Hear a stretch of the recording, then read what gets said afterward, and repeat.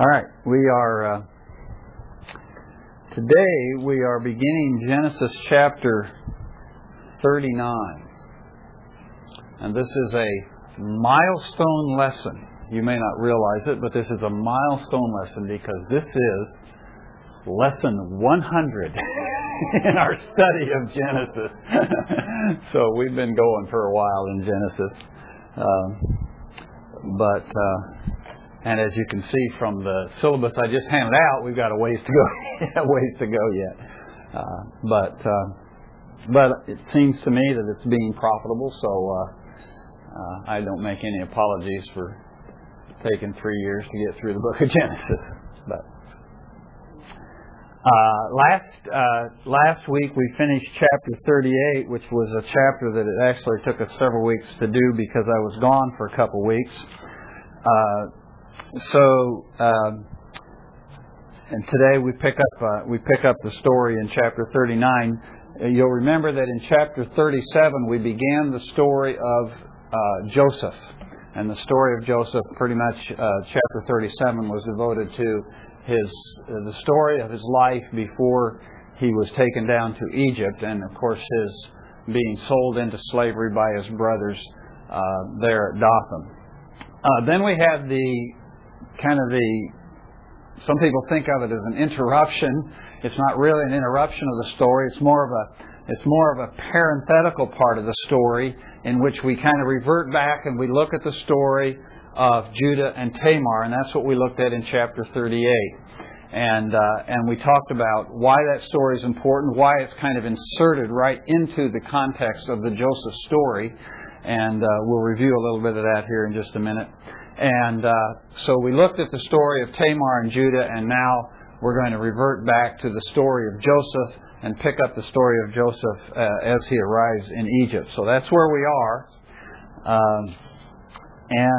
Before we read the passage for today and talk about the things we want to talk about today, let's go back and glance down through chapter 38. Particularly last week we covered verses 20 through 30.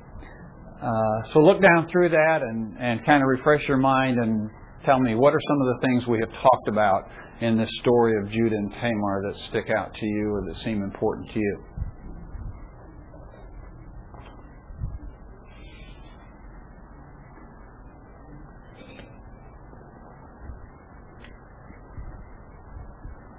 Tamar was pretty sharp. Yeah, she wasn't going to just let him get away with things here, was she? She had a plan. Now, we don't know exactly what her plan was. We don't know if her plan was as the way things actually unfolded, or if she just took the opportunity as she saw it presented. But she was clearly determined that she was not going to let Judah just completely abandon her and neglect his responsibilities to her. What else? Well, along that line, if she had planned out this whole deal and really did have a plan, and she really knew her mother-in-law. Yeah, I was going to say it's a pretty elaborate plan. So if in fact she did have it planned out, she had things pretty well figured, and most things that I plan in that much detail don't materialize that way, which is one of the reasons why I think maybe it wasn't entirely her plan, but she certainly knew him well enough to, even if it wasn't her plan, she certainly had him pretty well figured out. Yeah. Why is this story here? Well, ultimately, this kid was in the line of Christ. Okay. So one crucial thing is to explain to us the lineage and how the lineage of the Messiah is carried forward, and so that, of course, is part of the importance of the lesson. Why is it here? Why is it put right here in the middle of the story of Joseph? I mean, it seems like a complete interruption to the story of Joseph, doesn't it? Well, this happens concurrent with the time that Joseph is traded out to goes down to in the slavery. So it's during that same time period, and it shows why they were separated. They were forced to be separate. And I've been thinking, you made the application here. This was several weeks ago. Made the application to that, how it applies in our own lives. And to me, that is a constant, ongoing struggle in the Christian life to be in the world but not part of the world. And we can see, knowing how difficult it is for us, and we have the Spirit. These guys who are, Judah, you don't know, it's hard to tell spiritual condition, how hard it is for him and all those guys. They just got sucked right into the world. Yeah. So this explains to us why God had to pull them away and get them out into a different land where they would not be accepted. Yeah. To be separate. Yeah. Yeah. And it tells us how important that is to God. That He would take His people and take them down to Egypt and subject them to slavery for 400 years just to preserve them from becoming indistinct from the world. Shows us how important this issue of separation from the world really is for the people of God. What else?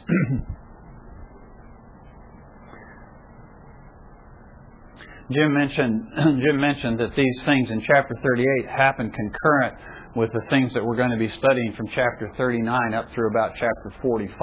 Okay, so one of the things we need to remember about chapter 38, sometimes when we read these things, we sit down and we read a chapter in a few minutes and we forget to think about the time that represents. And chapter 38 actually represents a period of about 22 years. Okay, so the events that unfold in chapter 38, although they appear to us to happen quite quickly, when you stop and think about it and realize that children are being born and raised and getting married and then having their own children, we realize that this is actually happening over a significant period of time.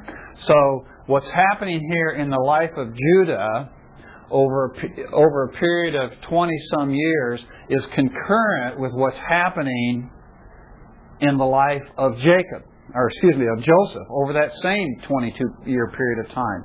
And so one of the reasons that the passage about Judah and Tamar is here is so that as we get into the story of Joseph, we can compare the two. We can compare and contrast how Judah handles his situation as opposed to how Joseph handles his situation. So there's some interesting parallels and contrast there between Judah and Joseph that we'll try to pick up as we go through the story.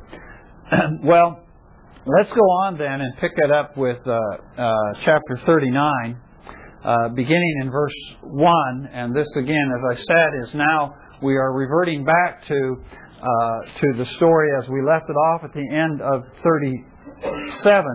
And if you'll just flip back a page to chapter 37 for a second, you'll notice that in verse 36 of chapter 37, it says, "Meanwhile, the Midianites sold him in Egypt to Potiphar, Pharaoh's officer, the captain of the bodyguard," and that's where we left the story of Joseph. Now we pick it up again, and the narrator repeats that same event in the first verse of chapter 39, when he says, "Now Joseph had been taken down to Egypt, and Potiphar, an Egyptian officer of Pharaoh, the captain of the bodyguard, bought him from the Ishmaelites who had taken him down there. The Lord was with Joseph, so he became a successful man, and he was in the house of his master, the Egyptian. Now his master saw that the Lord was with him, and how the Lord caused all that he did to prosper in his hand. So Joseph found favor in his sight and became his personal servant. And he made him overseer over his house, and all that he owned he put in his charge. It came about from the time that he made him overseer in his house and over all that he owned, the Lord blessed the Egyptian's house on account of Joseph. Thus the Lord's blessing was upon all that he owned in the house and in the field. So he left everything he owned in Joseph's charge. And with him there, he did not concern himself with anything except the food which he ate. Now Joseph was handsome in form and appearance. It came about after these events that his master's wife looked with desire at Joseph, And she said, "Lie with me." But he refused and said to his master's wife, "Behold, with me here, my master does not concern himself with anything in the house, and he has put all that he owns in my charge. There is no one greater in this house than I, and he has withheld nothing from me except you, because you are his wife. How then could I do this great evil and sin against God?" And she spoke to Joseph day after day. He did not listen to her to lie beside her or to be with her. Okay? Well, it's a very familiar story. And we talk about it, and I refer to it and will refer to it over and over again over the next many weeks as the story of Joseph. But it really is not so much the story of Joseph as it is the story of God's faithfulness to His promise. One of the things that's interesting is that in these 10 verses that we read this morning, that 5 times God is referred to by the name Yahweh. Okay? I don't know if you noticed that, but over and over again in our translations, of course, it uses the word Lord with the all capital letters. So, for example, in verse 2 it says, "The Lord was with Joseph."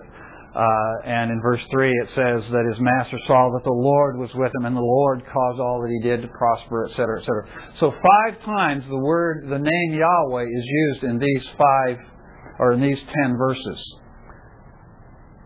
In the rest of the entire book of Genesis, it's only used 3 times. Okay. Now, what is the significance of the name Yahweh?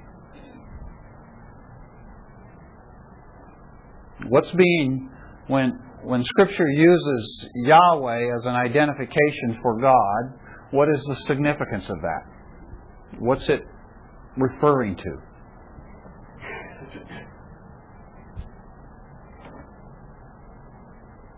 Can you give us an easier question? We have actually covered this before. Yahweh is the name that God uses when He's referring to His personal relationship with Israel. Okay? So the point of the name Yahweh is it's representative of the covenant God, the covenant God of Israel. Okay? The God who has entered into covenant with Abraham and with Abraham's descendants. Okay?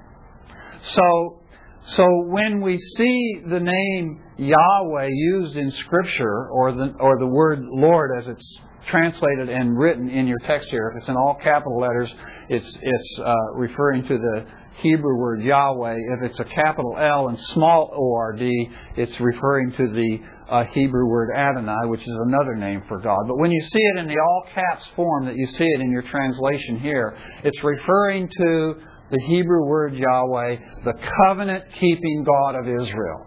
Okay? So what's significant here to me in this passage is that 5 times he uses the name Yahweh to refer to this God that is dealing with Joseph and dealing with Potiphar and blessing Potiphar's house. Okay? So it is this covenant-keeping God. And so one of the things that jumps out to us in this passage when we see that and when we take note of that, one of the things that jumps out to us in this passage is about God's covenant with Israel.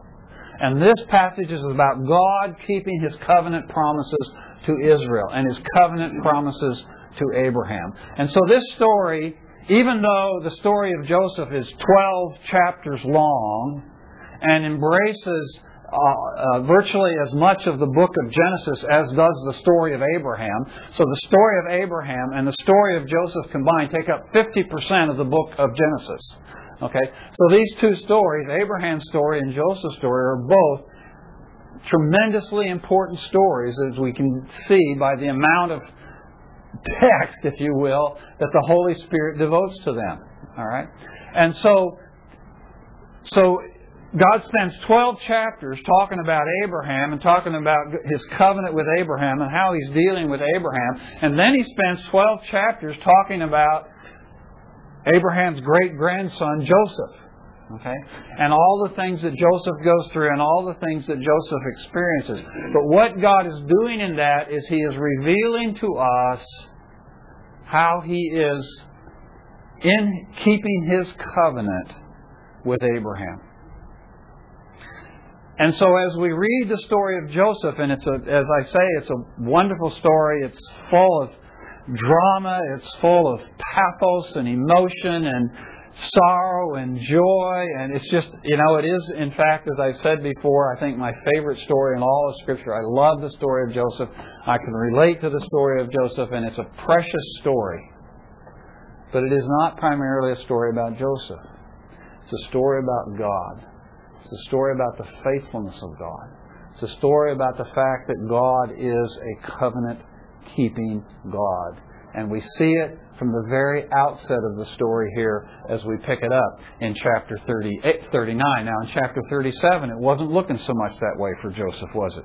Things were not looking so good for Joseph. And when we talked about chapter 37, our last study in chapter 37, we backed away a little bit and kind of backed off from the chapter and looked at it from a holistic perspective, if you will. And we talked about all the evil that happens in chapter 37. I don't know if you remember our study at that point, but I continually, we went through and we looked at each evil event that happens in chapter 37, and after each one of I asked you, does God still love Joseph? Does God love Joseph? Does God love Joseph? As each one of these subsequent evil things happen in his life, did God love Joseph? Did He care for him? Okay. Well, we get the answer to that, of course, in chapter 39. But I want you to notice in chapter 39 in verse 1 it says, Now Joseph had been taken down to Egypt, and Potiphar, an Egyptian officer of Pharaoh, the captain of the bodyguard, bought him from the Ishmaelites who had taken him down there. Now let me ask you, what in that verse 1, what thing is emphasized? What is repeated twice in that verse? He's been taken down there, okay? Now, as we talk about this part of the story of Joseph, things are going to look pretty good, okay? Things are going to look pretty good for Joseph. We're going to talk about his success. We're going to talk about the trust that's instilled in him. Things are going to look, in some ways, pretty good for us. But what is interesting to me is how the narrator, under the inspiration of the Holy Spirit here, wants to imprint in our mind as we're going to begin to look at Joseph and find out about all these good things that he does and how successful he is and how everything he touches turns to gold. He's got the Midas touch, so to speak, okay, which his master sees, and his master then begins to utilize that. As we study all that, the narrator wants to make sure that we don't forget Joseph's real circumstance. He is here against his will. He has been taken down here. Okay. If Joseph had his brothers at any moment in the years that pass, as he is in Potiphar's house, and we don't know exactly how many years that was, but however many years he was in Potiphar's house before he ended up in prison, and during all those years, at any point, don't let there be any doubt in your mind, if Joseph could have, he would have gone back home.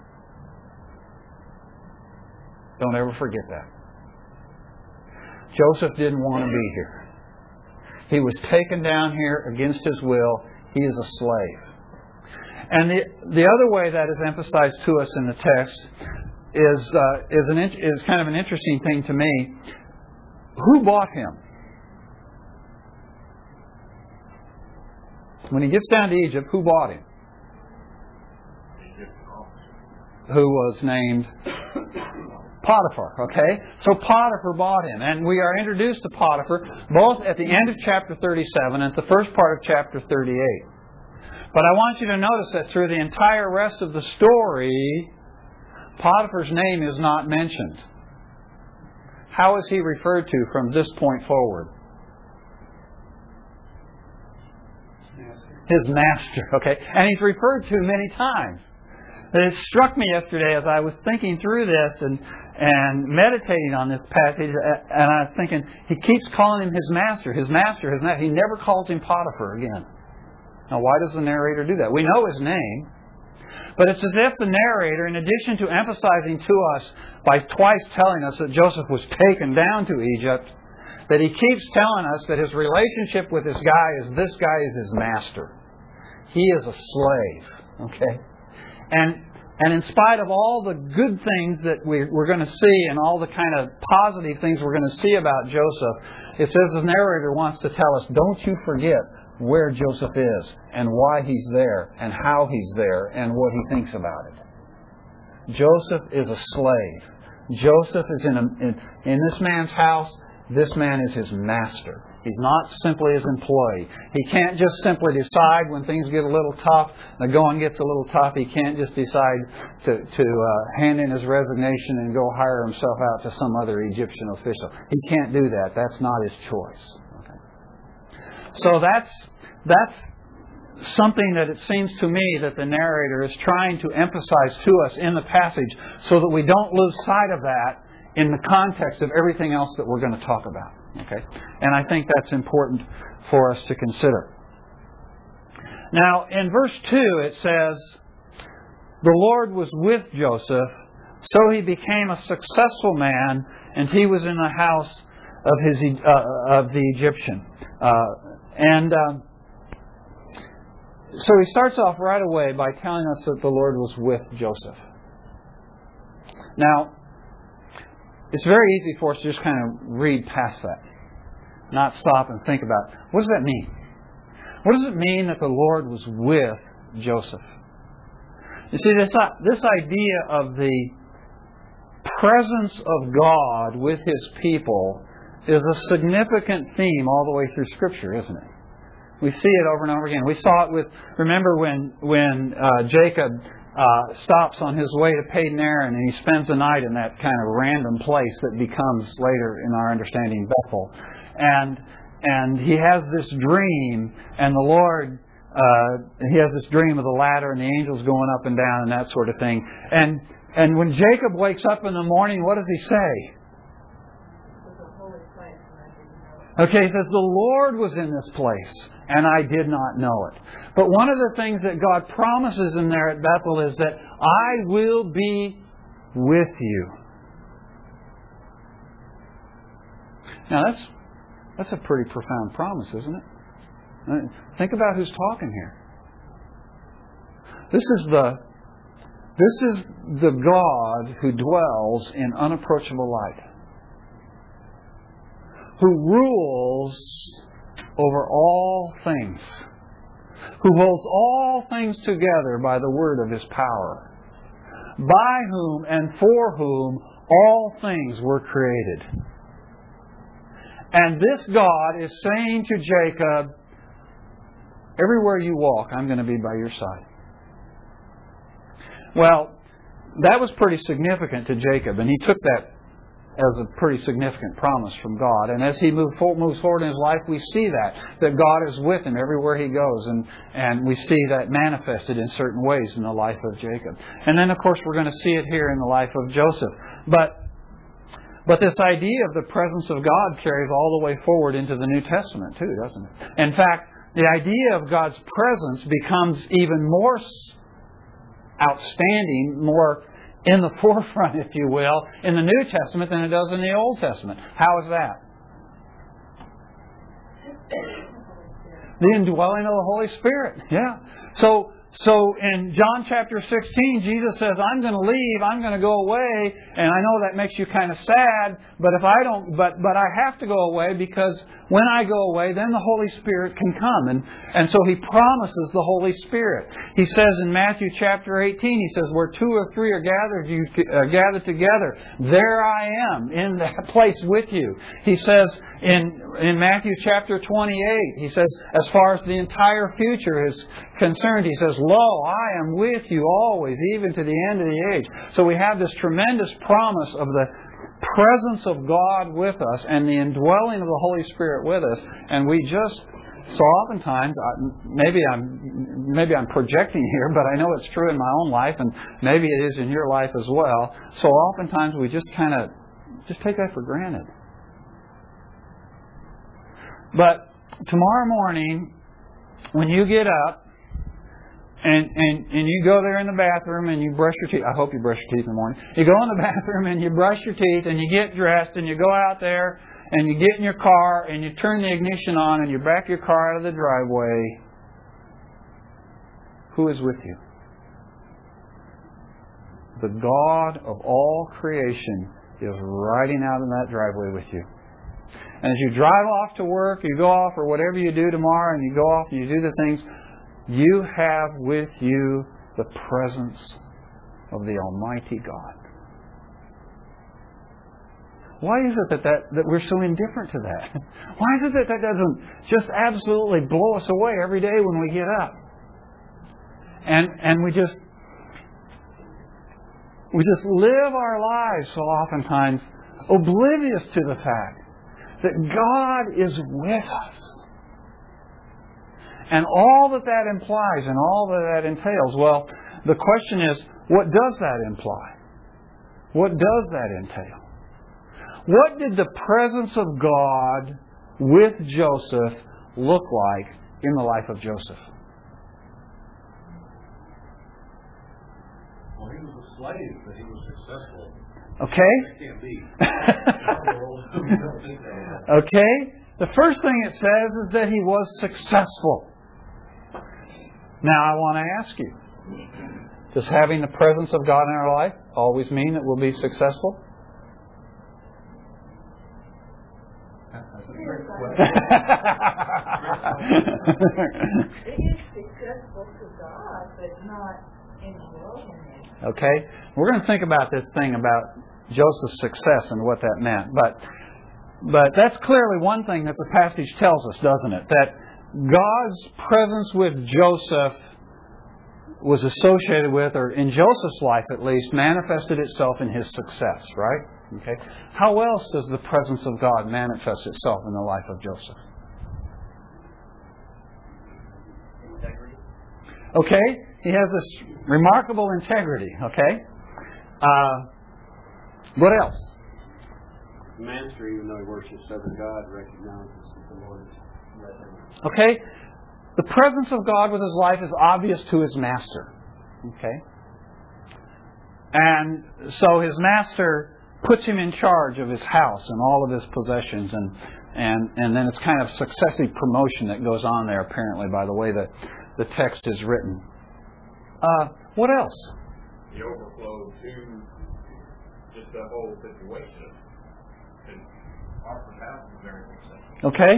So the result of God's presence with Joseph and the success that Joseph enjoys results in blessing. Notice it says blessing twice. It says the Lord blessed the house of Potiphar, or his master's house. It never, as I said, never uses Potiphar's name again. It always calls him his master. His master says, God blessed his master. Okay? So his master's house is blessed, both in the house and in the field. Everything is blessed. Okay?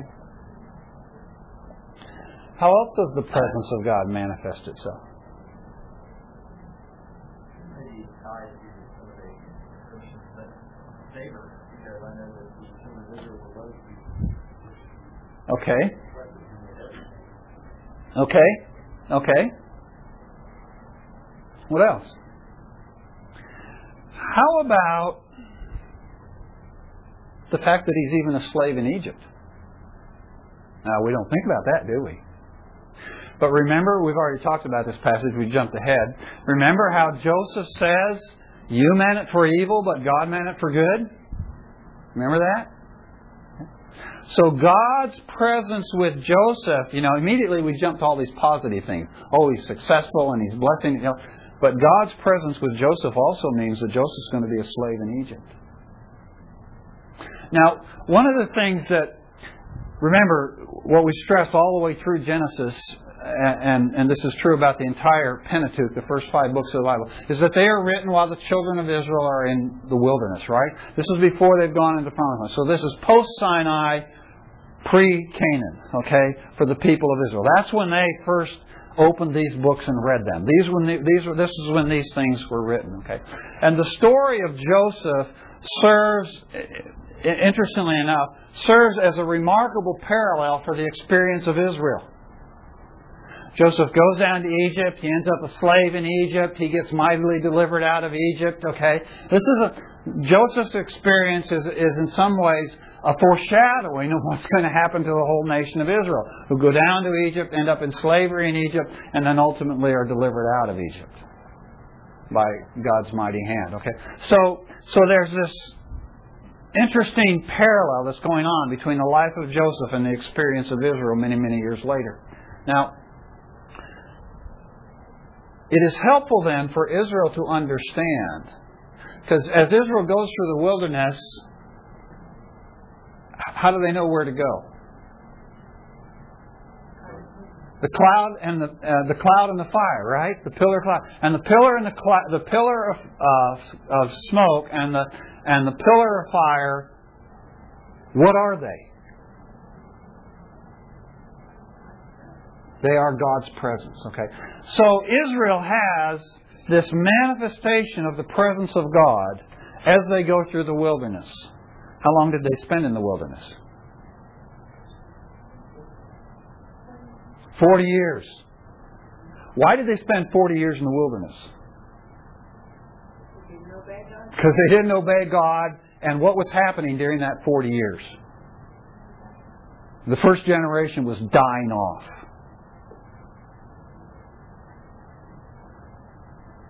That's also what the presence of God looks like.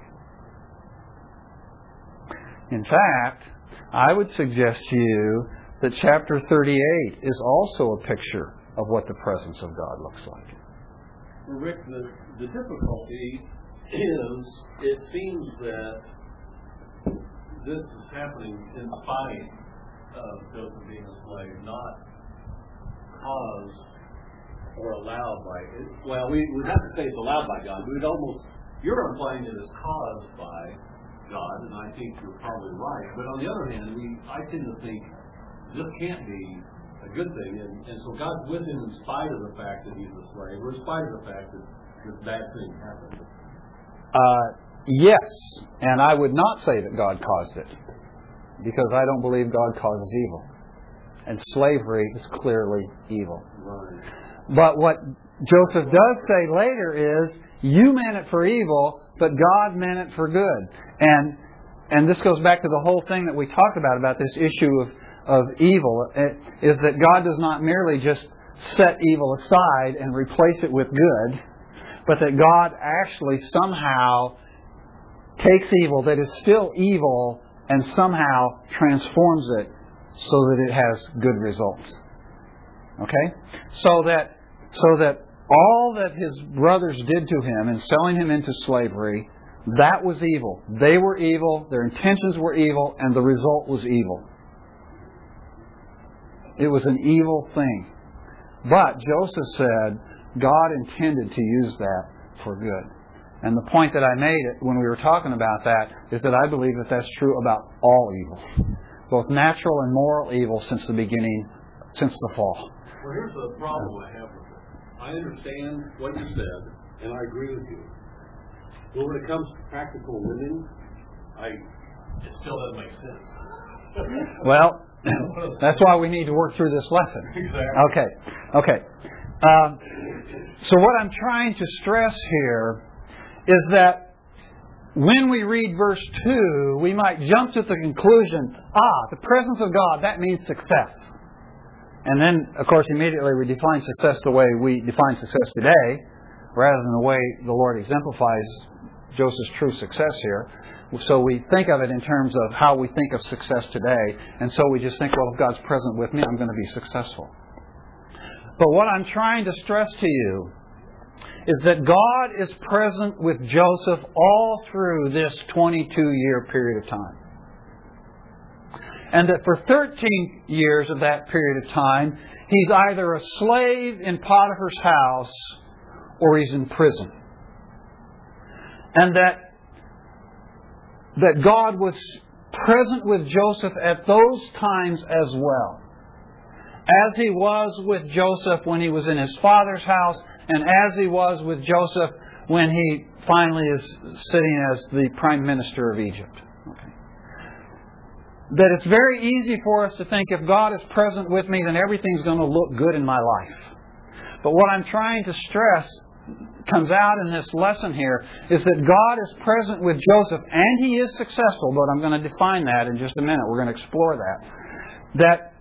That Joseph is successful, but that if we look at Joseph's life, as we look at him first being enslaved and then in prison, as you and I look at him from a 21st century American worldview,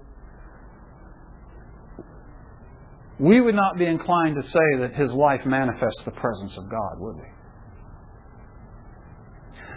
And I mentioned just before Jim raised his point, I mentioned Judah and Tamar, because the promise of God to Abraham was that he would be present with him and with his descendants. And the promise that he gives to Jacob is that he would be present with him and with his descendants.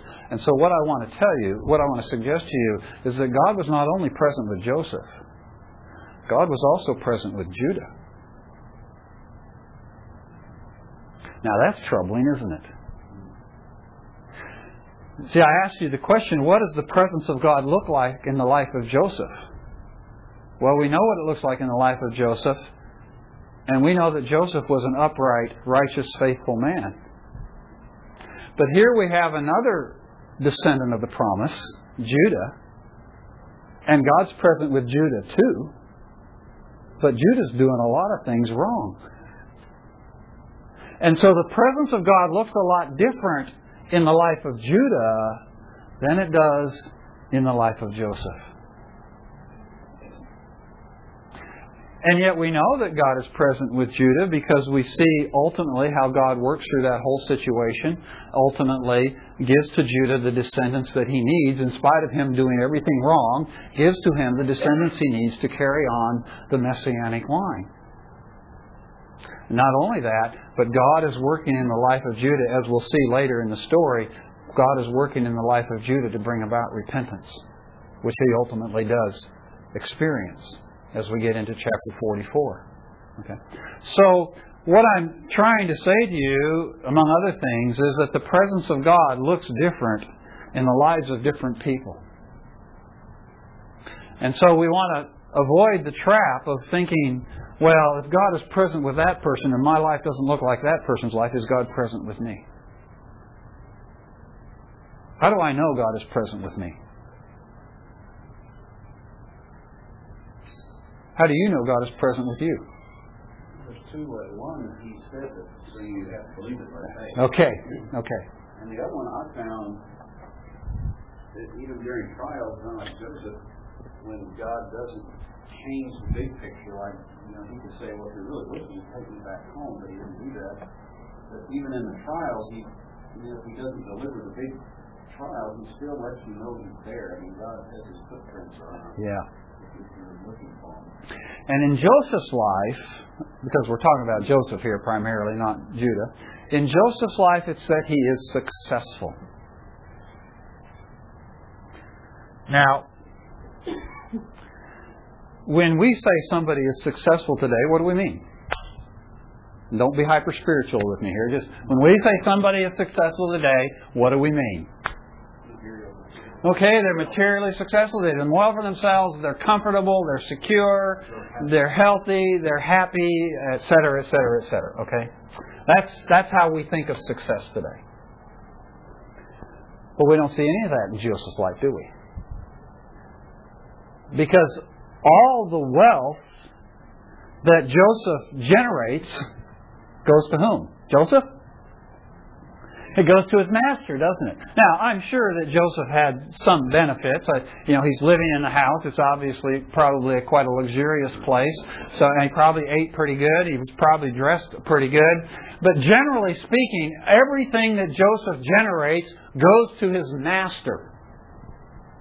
And yet God says he is successful. And when Joseph is no longer in the service of his master, he's completely destitute. He's in prison, right? He doesn't get to carry any of that wealth with him. Okay. So So Joseph's success is not material success. It's not the kind of success that we usually think about. Now I want you to notice that it says about Joseph that he was successful. What does it say about Potiphar? What was Potiphar? If Joseph was successful, what was Potiphar? He was blessed. Do you notice that? It says Joseph was successful, but Potiphar was blessed. Now, first off, right off the bat, what's significant about that? What's the significant about Potiphar being blessed as a result of Joseph? Well, in the covenant, it says that they would bless the other nations. That's right. The most dramatic, significant thing about this is this God saying, I am keeping my covenant. I made a covenant with Abraham that through him and through his descendants, all the families of the earth would be blessed. And we've already seen it at work. We saw how Laban was blessed as a result of the presence of Jacob. Okay? Now we're seeing in the life of this pagan Egyptian who does not worship or serve Yahweh, he is being blessed because of the presence of a Yahweh worshiper in his house.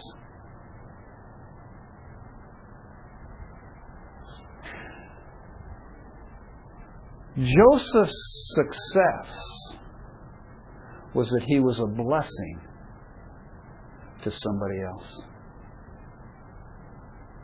That's what Joseph's success was. Joseph's success wasn't that his life was cushy and he had everything he wanted and he had the circumstances he wanted.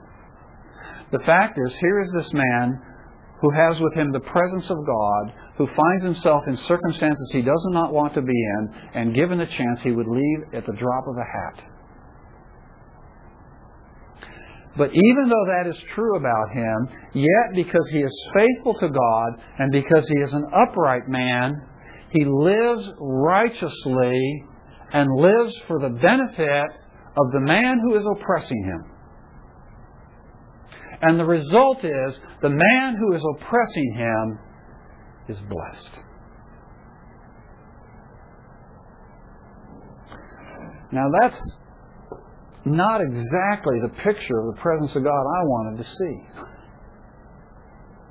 You know, the picture of the presence of God I wanted to see was that I'm blessed. Now, don't get me wrong here. Clearly, the Scripture is all about God blessing His people and us being blessed. And, you know, blessed is the man, blessed is the man, blessed, you know, in the Sermon on the Mount, etc. Okay, so clearly God is about blessing us. But in this passage, what stands out to us is not Joseph being blessed, but Joseph being successful in blessing somebody else. The New Testament consummation of it, if you abide in me and I abide in you, shall bear much fruit. Yeah. I feel success if you're Yeah. abiding in Christ, you bear fruit. Yeah. And so in my life, if I am experiencing the presence of God, and I asked the question earlier, what does the presence of God look like in Joseph's life? Well, what does the presence of God look like in my life? What does the presence of God look like in your life? Well, if you are responding rightly to the circumstances that God has placed you in, whatever those circumstances are, and even if those circumstances are circumstances that you would change in a moment if you could, and it's not wrong to feel that way. If those circumstances are circumstances you could change in a moment if you would, are you still living righteously and uprightly and faithfully in that situation? And if you are, one of the manifestations of the presence of God in your life is that those around you will be blessed. Because that is God's covenant promise. Through you, all the families of the earth will be blessed. And as descendants of Abraham by faith, that is our promise too. So Joseph has this wonderful opportunity to be a vehicle of blessing. Remember clear back when we were talking about Abraham and studying Abraham, we were talking about Abraham being the blessing bearer.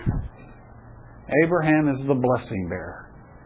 You know, for those of us who are Lord of the Rings fanatics, you know, we talked about Frodo being the ring bearer. Okay, well, Abraham is the blessing bearer. He carries the blessing,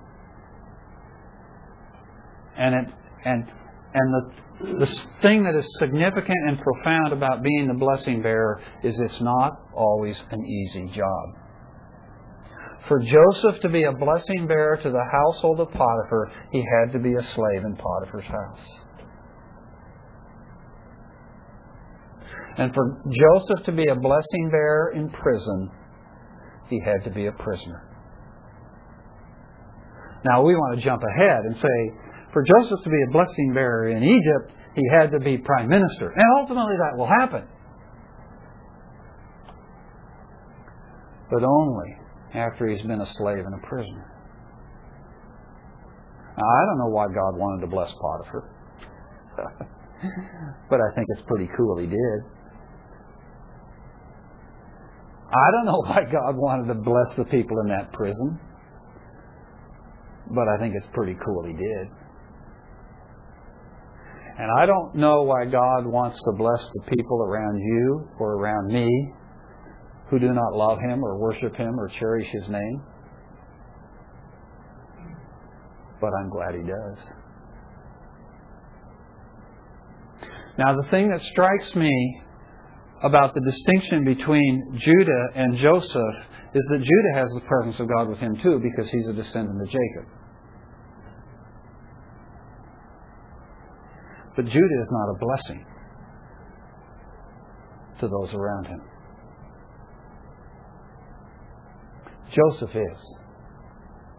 Why is Joseph a blessing to those around him and Judah is not?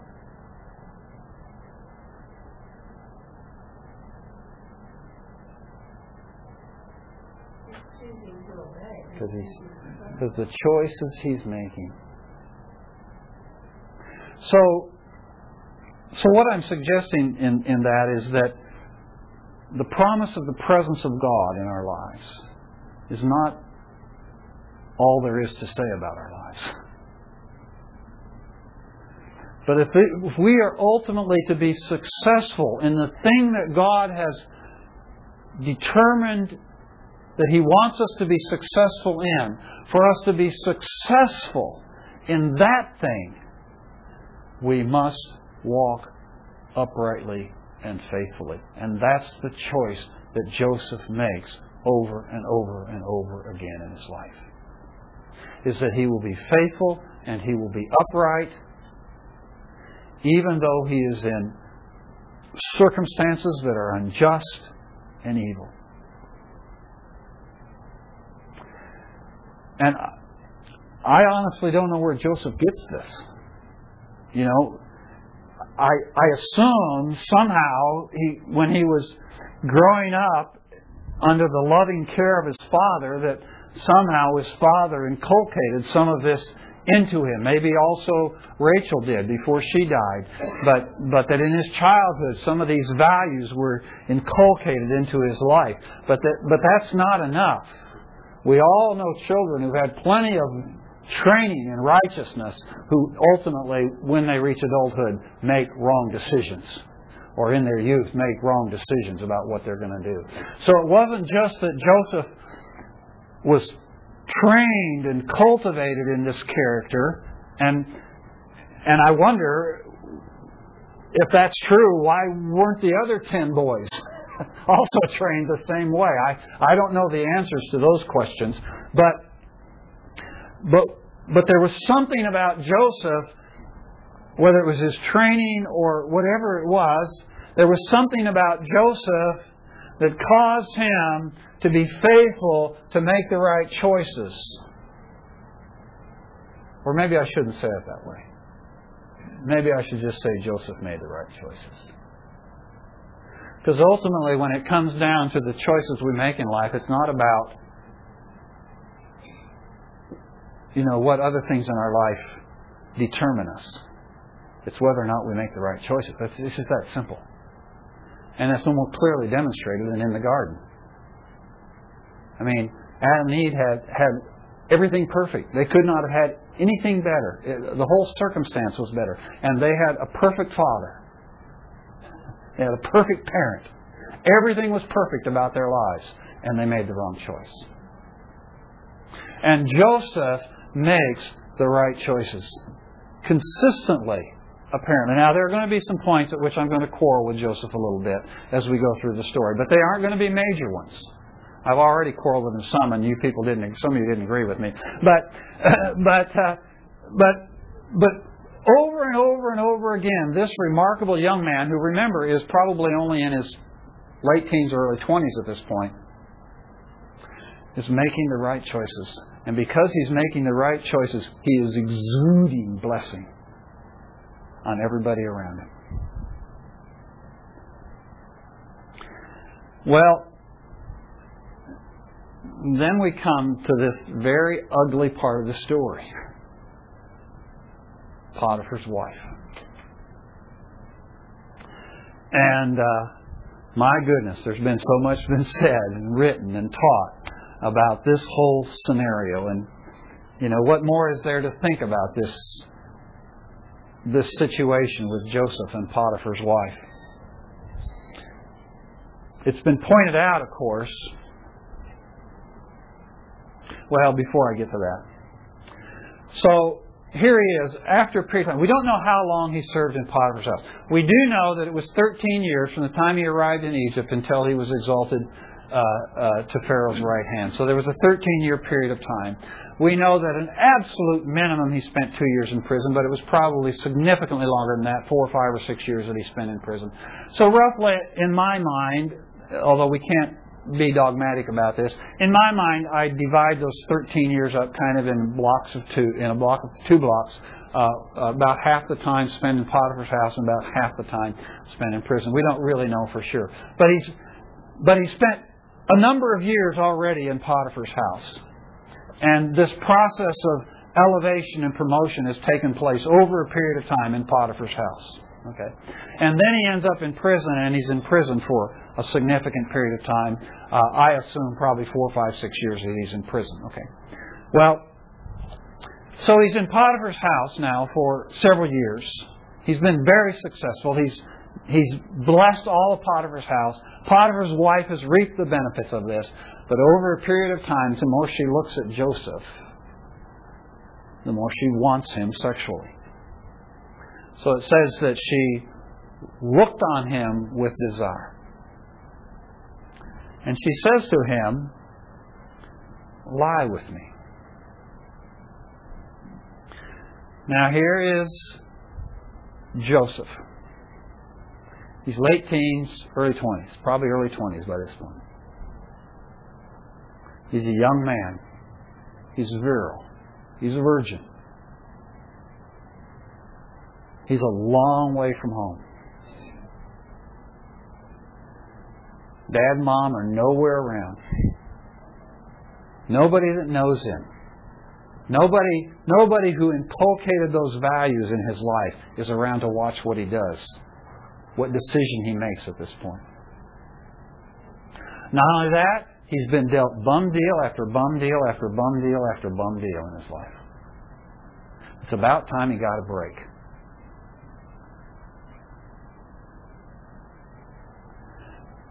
And now, Potiphar's wife says to him,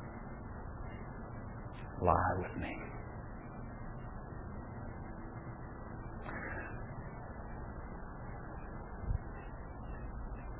And most of us are pretty amazed that he doesn't do it, right?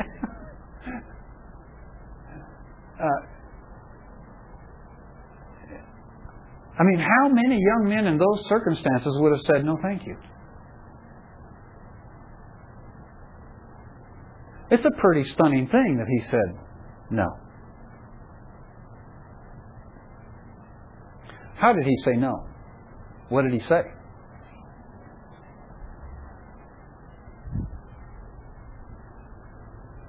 trying to explain that it was a sin against God, that it wasn't just against his master, it was a sin against God. Okay, let me rephrase the question because you're jumping to the end. Let me rephrase the question. What are the three answers he gives as to why this would be wrong?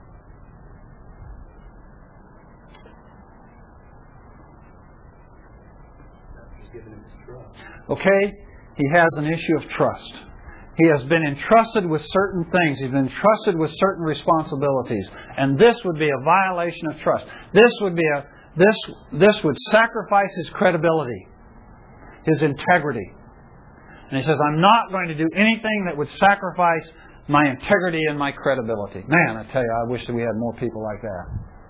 When I think of all the prominent politicians, leaders, even Christian leaders or so-called Christian politicians who have espoused family values and all those sorts of things, who have refused or failed to give this answer when confronted by the opportunity to commit immorality. If they would just simply say, listen, I have a trust. The people of God or the people of this country have put their trust in me, and I have a credibility issue. And if I do this with you, I will sacrifice my credibility. But it's not just the credibility of great leaders, it's our credibility too, isn't it, as men and women? When we are confronted with these possibilities, what are the answers that we give when we're confronted with the temptation to sexual sin? One of the answers that we should give is this is a credibility issue. If I do this, I lose my credibility. If I lose this, people no longer trust me. What's the second answer he gives? This is a little more oblique, a little not as easy to see, but I think it's in there.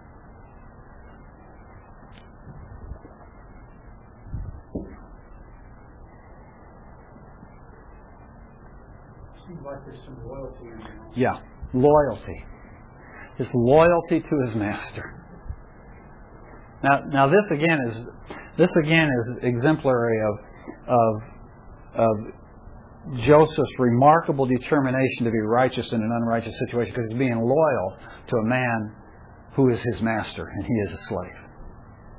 Okay, but he feels a sense of loyalty to Potiphar. He owes Potiphar something. He owes Potiphar his loyalty. And he says, in addition to this being an issue of integrity, it's an issue of my loyalty to this man. And if I do this, I will have betrayed this man.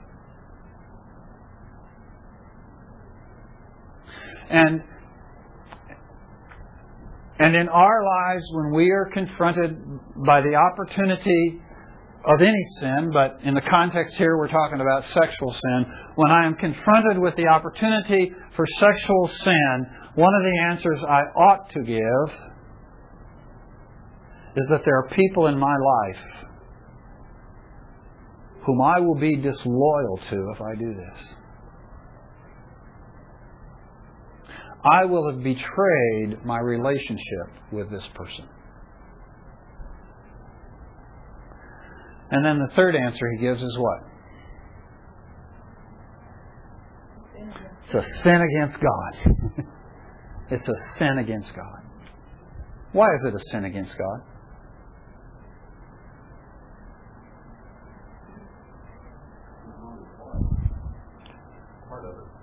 Okay, well, why is that a sin?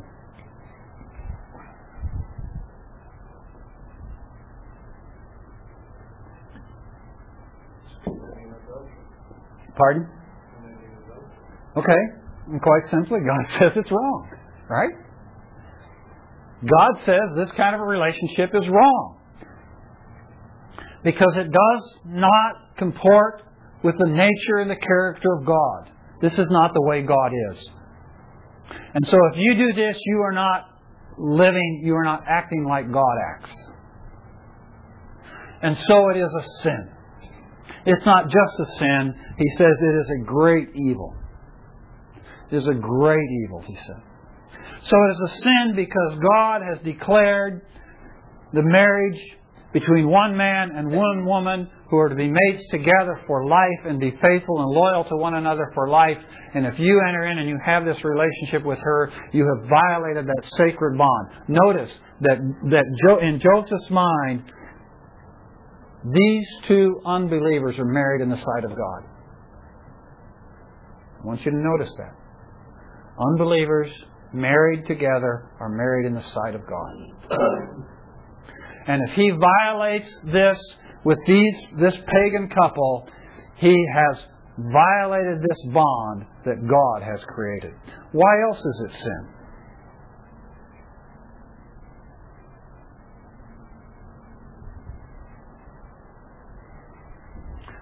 What happens to the whole dynamics in the household if he does this?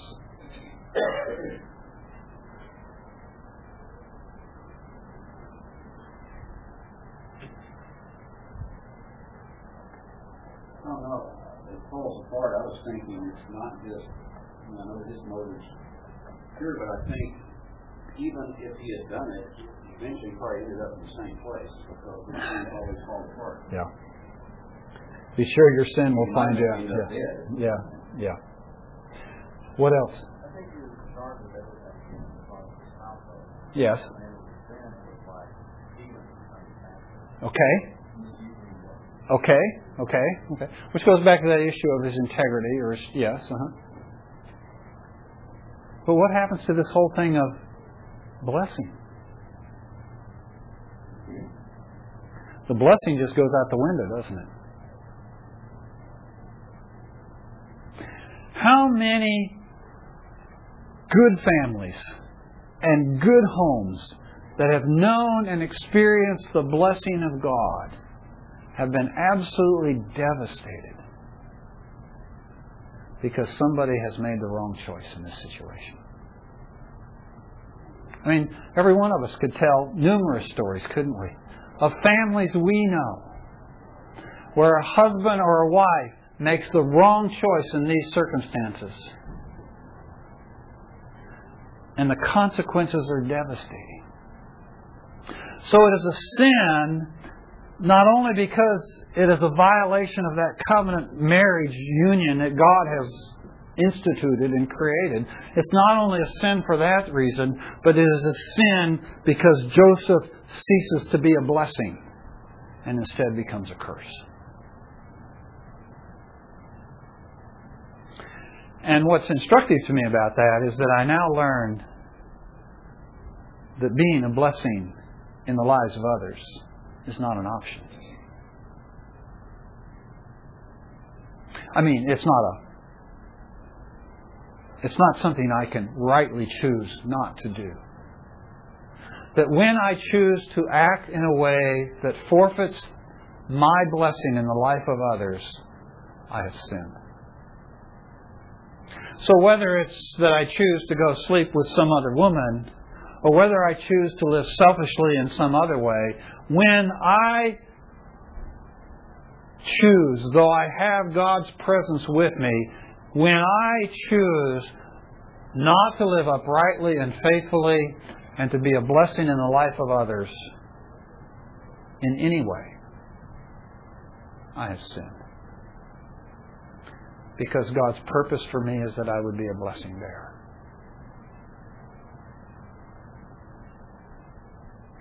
And so Joseph makes this courageous stand and he says no. How many times did he say no? Again and again and again and again. I find it remarkable that he resisted the first time. Now,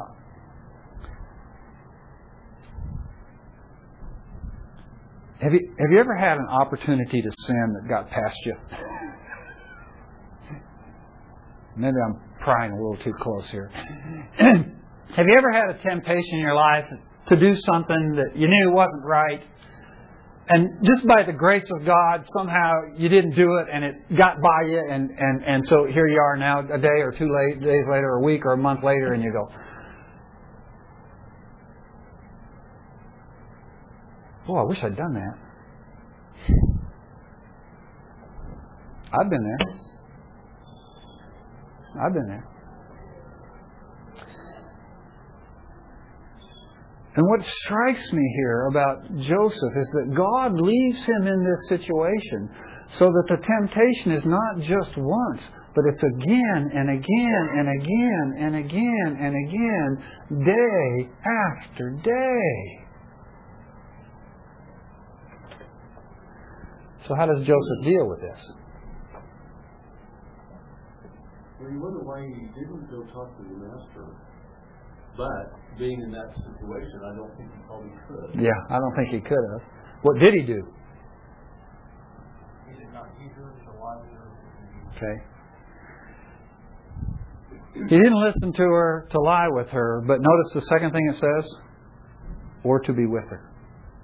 So what we see Joseph did do in his life is he took every precaution he could to keep, if at all possible, from being in a compromising situation.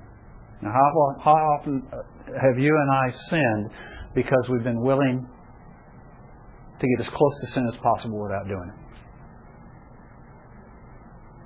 But Joseph determines he's going to put distance between himself and the temptation. Now, that's not always completely possible, and we'll see in the life of Joseph it wasn't always completely possible, which leads to the next situation. Okay, but Joseph's way of dealing with this daily temptation is, okay, I can't resign and go work for somebody else. I can't get out, but I can, as diligent as I am, as diligent as I can be careful to put as much distance as I can between myself and the source of temptation. And that's what he does. But that, of course, is not the end of the story. So that's where we'll pick it up next week.